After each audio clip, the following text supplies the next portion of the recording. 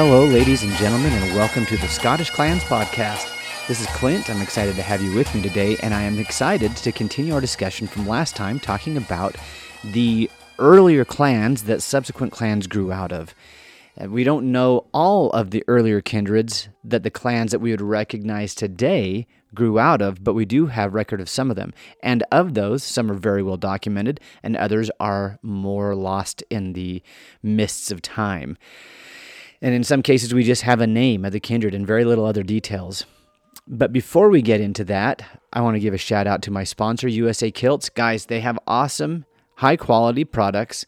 I have very much enjoyed my own products that I have from them. I have 2 kilts, several things that go with the kilts. I've got a few ties, and I've never been disappointed. I've never been disappointed by the products, neither that nor the customer service, which is always awesome. Always great to do business with them. So go over to usakilts.com, which is a storefront. Also go to USA Kilts and Celtic Traditions, which is their YouTube channel. Tons of good content on there. Tons of interesting content, tons of relevant content. I think you'll find plenty there to immerse yourself in. So go check them out. All right, so let me just at the beginning of this, I'm going to tell you a couple things. One is that at the end of this podcast, I'm going to give you a little bonus thing that I discovered in some of my study there. It's a little bit of a tangent, so I'm going to save it for the very end, but I found it fascinating when I read this concept presented like this. It was kind of a mind-blowing little piece of information. And I'll tell you what book I got it out of, and you can know what I'm studying at this time. There's a couple of things I'm working on. But so stay tuned to the end, and I'll share that with you. But to pick up where we left off, in the last discussion, we were talking about the different clans, all these clans that we're familiar with today, clans that we know, like McPherson, like Ross, like Monroe, like Mackenzie, MacDonald, Campbell, Farquharson, all these awesome big kindreds. And we know most of the major ones, and we know some of them from other parts of Scotland. Those were Highland clans. We know a lot of the border ones, like the Johnstons and the Kerrs and the Humes and the Maxwells, Elliots, Armstrongs, Scots. There's a lot of others. I'm not going to try to be exhaustive about it. Maybe we'll just throw out a couple of major ones in other parts of Scotland, like the Kennedys, like the Gordons or Forbes, the Keiths. Just all over Scotland, we have these ones that we're familiar with, and with some of them, we actually know of an earlier kindred that they came out of. Now, some of these are very well documented, and in the last episode, I'll just bring up and review a couple examples that we used from that. We know, as an example of one that's very well documented, we know that the McAllisters, who were known as McAllister, their chief was McAllister of the Loop, but if you don't know the history, you don't know that the McAllisters are actually a senior branch of the MacDonalds. Now, that's fairly well documented, though. If for somebody who wants to dive into that, they can see exactly which descendant of Somerled was named Alistair, and the ones from whom the McAllisters take their name from. Another one might be like with the McIntoshes. They had the Shaws, the McThomases, and the Farquharsons, who branched off, remained elements of Clan Catton, this larger grouping of clans, but took their own names. So that's another example of something that was very well documented. Yet, we have other examples where the earlier kindred, all we have that kind of is a name and maybe a rough location. And the examples of that were the Rosses, both the Clan Ross and the early Earls of Ross. And the person that they trace back to as starting that kindred was Ferchar MacIntaggart, yet he was a member of a kindred called O'Beolan, which is cool because we have this example of the O, which is kind of rare in Scotland. But we have the O'Beolan clan, and by the time Ferchar MacIntaggart comes on the scene, they're already a very well-developed, well-established clan. He can command large forces, and now a lot of people are like, well, that could have been the feudal system. It could have, but he's not knighted until after some of these actions are taken. He's coming out of the kin-based society, and that's the core of his strength that he can draw upon. And so the Obeolans look like they're already strong by this time, and so yet we know so little about them, and that to me is enticing, yet frustrating at the same time. Another example of this would be the Campbells. As big a clan and as well-known and well-studied as the Campbells are, they either come out of and emerge from an earlier kindred or have early ties to and obtain the lands of a group called Odunia. And we see another cool example of the rare O prefix. Now, for those of you who are just new to this, Mac is son of, but would come to be used as a label for a kindred or a clan. O is a similar kinship term, comes out of Ua, U-A, and it means grandson or descendant of. And then we just anglicize it as O, but we have the Odunyas that the Campbells come out of. If you want to see that really unpacked well, get Stephen Boardman's work on the Campbells, and that's what it's called. It's called the Campbells. So if you look up Stephen Boardman, the Campbells, you'll have about as much information and study on this as you can find. You might be able to find W.D.H. Sellar, Sellar, who's also done some writing on this. So there's a couple of leads. You can get some more detail out of that, but we know next to nothing about the Odunyas, yet they seem, when they're referred to in legal documents from the 1300s, it seems like we should just already know who they are. So that's really interesting to me, because we don't know who they are hundreds of years later, but we know that the Campbells either come out of them or are connected to them somehow. It might be a female line. I'm not sure, but there's this clan that we don't hardly know anything about. And how far back did the Obeolans go, or the Odunyas? We're not sure. So that's a really interesting concept. So at the end of the last episode, I promised you that I would give you a couple more examples of this, and then we would talk about why this is important to know that some of these well-known clans today actually came from earlier kindreds, and that goes back who knows how far. Now, I just gave you one of those examples, and that was because the Rosses we talked about last time, but I do not believe that we talked about the Campbells. So there we go, and I actually have in my notes here that according to W.D.H. Sellar, so I mentioned him, the Campbells were originally known by the name Odunia, or Ogunya, because you have the H there. I'm not going to go into all the Gaelic stuff, but Ogunya or Odunya, and that their connection to Locha stems from this lineage.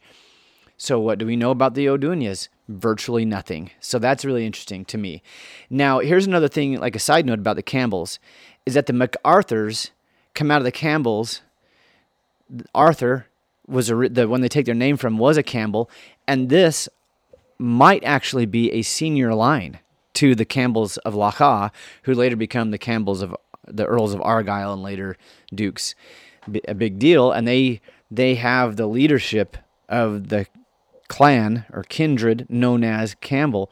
Yet the MacArthurs, at a time period before the Locha branch was really well established, the MacArthurs possessed extensive territories in Garmoran and other places in that vicinity. And there's a backstory, or not a backstory, but there's a story as to how they lost ground and became reduced in power and territory. But one thing we do know is that the Locha branch really shoot through the sky as far as power, influence, territory. They don't go all at once, but they really get off to a powerful start by Neil Campbell siding with Robert the Bruce. So, and he was from that Locha branch, which it looks like was junior to the MacArthur Campbells of Strachur. Okay, so there's a little side note on the Campbells and different groups coming out of. So MacArthurs of Strachur are actually a very old, possibly senior cadet line from the Campbells. All right, now another couple of examples I want to mention that we did not mention at all last time were the descendants of Anarhan O'Neill. Now, I did an actual whole episode on this a long time ago, But I try to make my titles very descriptive, so you can scroll back through there and find that one. However, I was trying to see what DNA actually said about this. So we have these different clans. The McLaughlins, the McNeils of Barra, at least, maybe Gia, and I did a whole episode on whether they're the same clan or they're separate. Looks like they were separate lineages. But at least the McNeils of Barra, the Lammonts, the McEwens of Otter, and the McSweens, those clans, and maybe a handful of others, claim descent from this Anrahan O'Neill, a prince from the O'Neills. So if this narrative is true, then we have all these clans that become, Argyle and Southern and Outer Hebrides, in the case of the McNeils, Outer Hebrides and Barra. We have them actually come out of the O'Neill clan, and the O'Neill clan goes back far. And this is going to come back here in a minute. Their lineage is fairly well recorded and established, back a lot farther than you could probably say any Scottish clan is.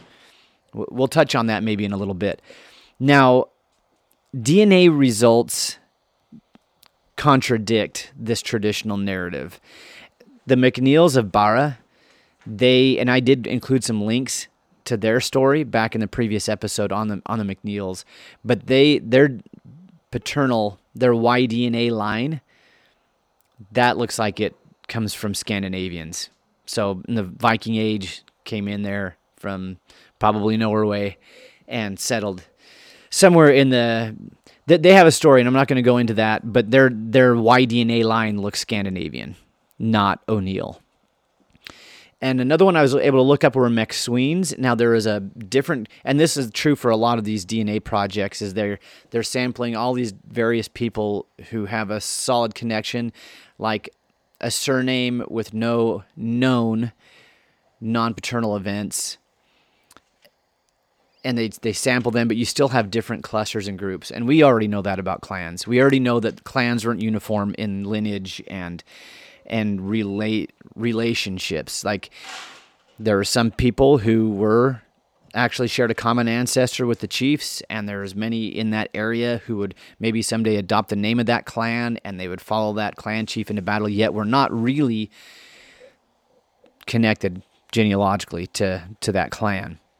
So we'd expect that in the DNA record, but it looks like at least one group amongst the McSweens did go back, did have a Y-DNA that looks like it could be connected to the O'Neills. So I'll let you guys decide to study that, and if you want to bring back more information, then feel free to. So maybe this whole Anrahan O'Neill and these different clans that claim descent from the O'Neills and from this person particularly, I think we'd have to study that out case by case and see where that leads. And that's one way that DNA can actually contribute quite a lot to our discussion here.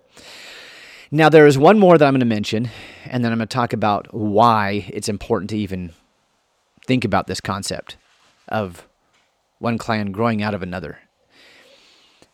But this last example that I want to share with you is Ansellan O'Cahan. Now, he is who the Buchanans claim descent from. That this Ansellan O'Cahan, so the O'Cahans were a major clan in Northern Ireland, like the O'Neills. They're very powerful.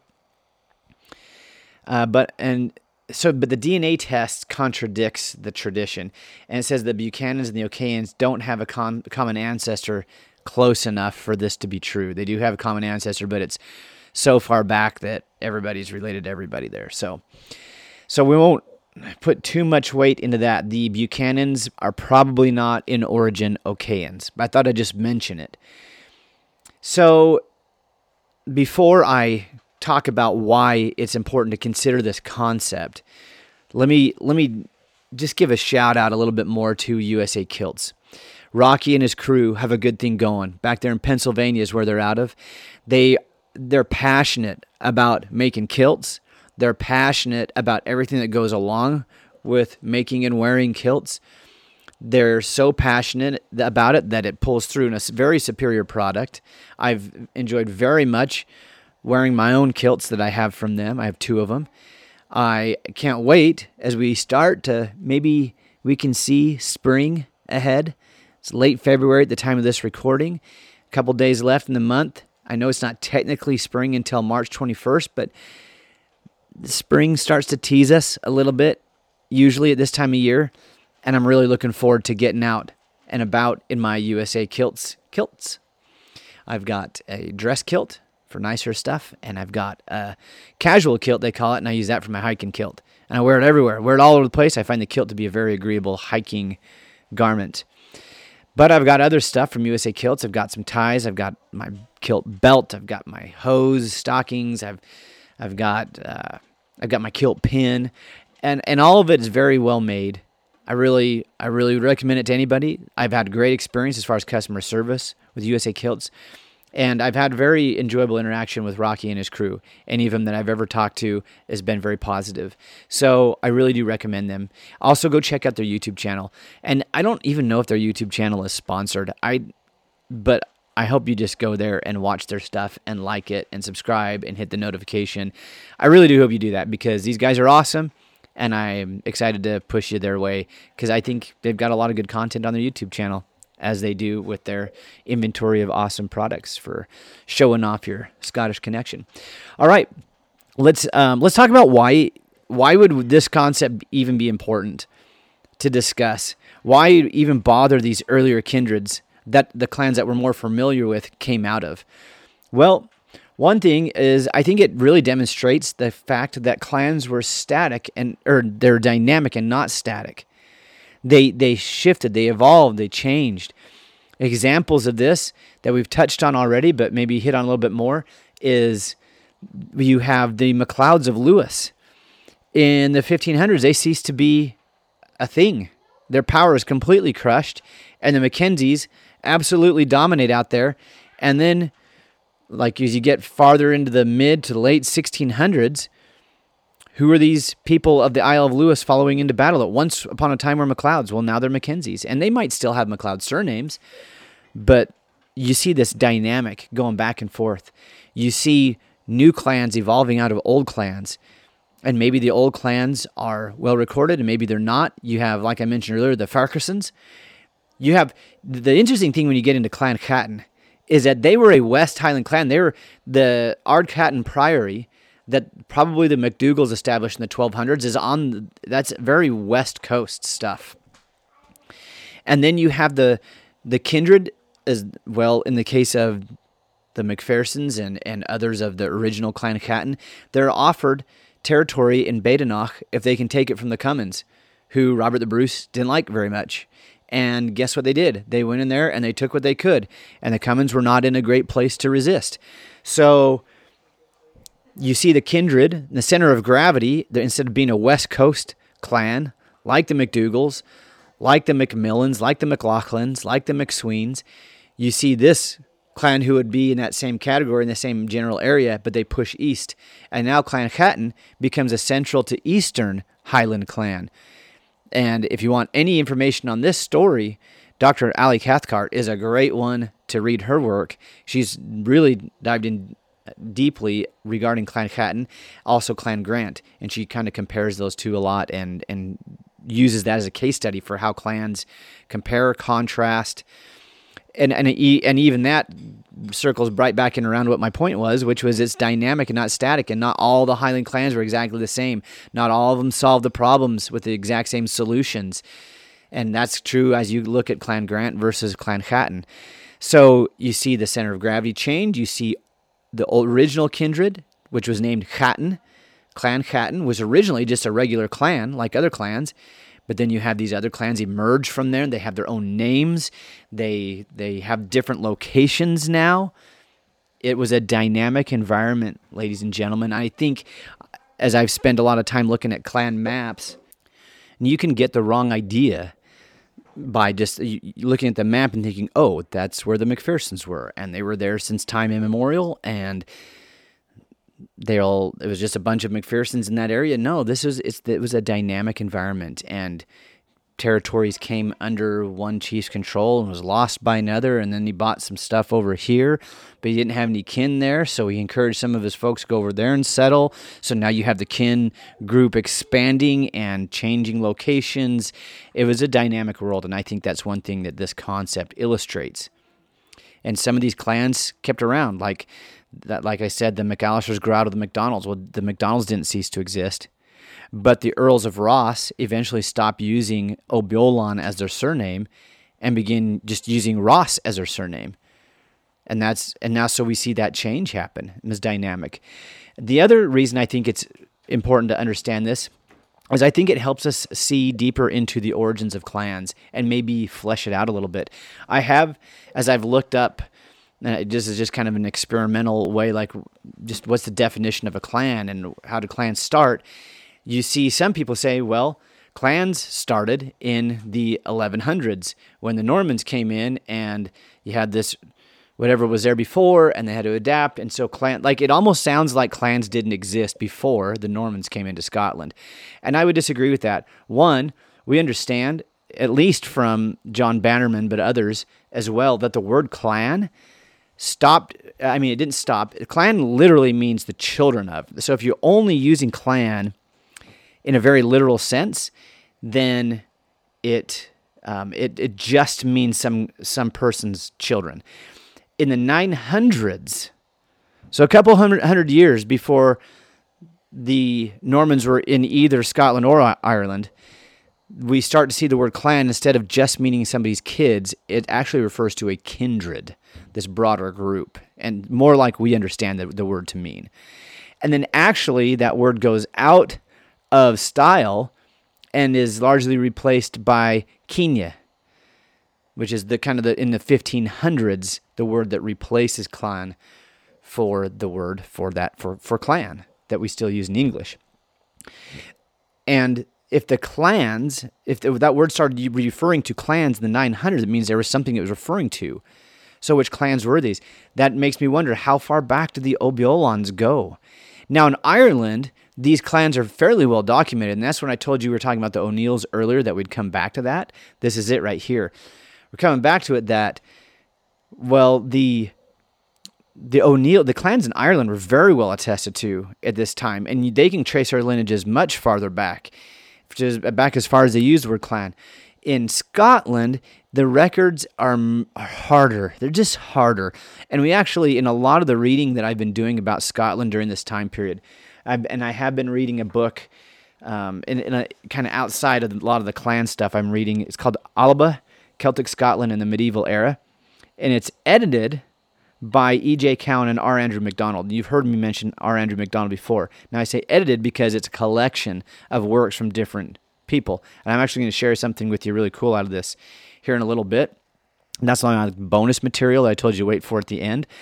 But in this, it talks a lot of it is about Scotland during the ages when Scotland is really just barely starting to become Scotland. So we're like looking at the 8, 9, 1000s. And it goes a little bit later than that, and maybe in some cases a lot earlier than that. But that's one of the things that these people during that time period have to do, is rely on Irish sources. So the Irish were keeping really good records. Despite the fact that they were dealing with their own Viking incursions during this time period, they were stable enough to keep the records going. Whereas in Scotland, man, the historical or the record-keeping landscape there just is really worse. There's another way to put it. And so we don't have as good records of these earlier kindreds that later kindreds came out as, like the O'Biolans, like the O'Dunyas. So it just all points to how far back these go. It goes back farther than we think. They go back and farther than just the guy who gave his name to the clan, because that guy came out of an earlier group. Because as far back as we have records of the Gaels, they were using a kin-based society. And earlier they used the word canale, later they used the word clan, and later they used the word Kenya. But anyway, there's some things to think about. And I'd love to hear your guys' thoughts about it. Now, in wrapping this up, I do want to share with you a thought that comes out of this book that I mentioned, this Alba, Celtic Scotland in the Medieval Era. And in this particular part of it, I want to share with you something in the article in here, or the paper that's part of this. Like I said, it's a compilation of writings. But this is called What Happened to the Caledonians by Alan Bruford. And on page 66, I have my notes. See, I just told you the source. You can go and look at exactly his argument. Here it is, though. Kenneth MacAlpin and Malcolm Canmore, or later David the First of the Canmore dynasty, they might have been very, very similar. He just proposes, doesn't state that this is the absolute truth, but proposes the idea that Kenneth MacAlpin, very much like David the First, he's into exile in England and then comes back into Scotland with this army of Normans who were running England at this time, and he gets his throne back. Even though he's from a Gallic dynasty, he's very Normanized and loves the way the Normans do business. And wow, he really brings a lot of them in and changes the landscape, the political, and has quite a big impact on the social landscape. And he argues that Kenneth MacAlpin may have been something very similar to that. Between the two different Pictish houses, he may have come from an earlier northern kindred that had power, but lost power to a more southern group of Picts, that he may have gone into exile in Dalriada. Probably he might have been mixed ancestry, because these two groups have been intermarrying for a while, so he might have been from the royal house, yet one that had been out of power, but had intermarried with the Gaels of Dalriada.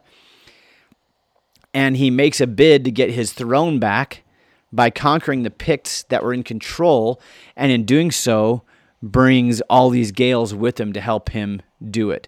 Because he is, in the contemporary records, he's identified as king of the Picts, and for him, and then like the next two generations. I don't know. Go read Alan Bruford's argument on this. I'm not trying to. I just thought that was crazy that Kenneth MacAlpin may have operated or performed a very similar role in Scottish history as David the First did, with bringing his army full of Normans in and helping him get his throne back. Kenneth MacAlpin may have had his own force made up of Gaels from Dalriada that help him get his Pictish throne back, and he's thoroughly Gallicized now, just like David the First was Normanized. Anyway, go see his argument. Don't. I may have just screwed it up, but it's a really interesting concept. So that's what we have now. In the next episode, I would love to get back and continue the stuff that I was working on earlier with the Highland Charge. The reason why I kind of interrupted my flow with that was because I'm still making my way through that book that I mentioned earlier that deals with that time period. I think I might just have to skip. I'm in the later. So you have the first Scottish Civil War, and then it's kind of interrupted, and then it kind of kicked back off again. And you don't have Alistair MacDonald, and so you really he was the driving force behind the use of the Highland Charge. Now I know it comes back into favor, but it looks like they didn't do it as vigorously or enthusiastically. He kind of had this tactic. It looks like it was something that he had kind of developed while he was fighting in Northern Ireland, brought it to Scotland, and put it to use not only with his Scottish troops, but with his Irish troops, both Irish MacDonalds and other Irish troops that came with him, and that they were really, really good at it. And then, I don't know, it looks like it falls out of favor, but I'm still reading that, but I think we're going to hop back into that and talk about that in the next episode, just so you have a little preview of what's coming.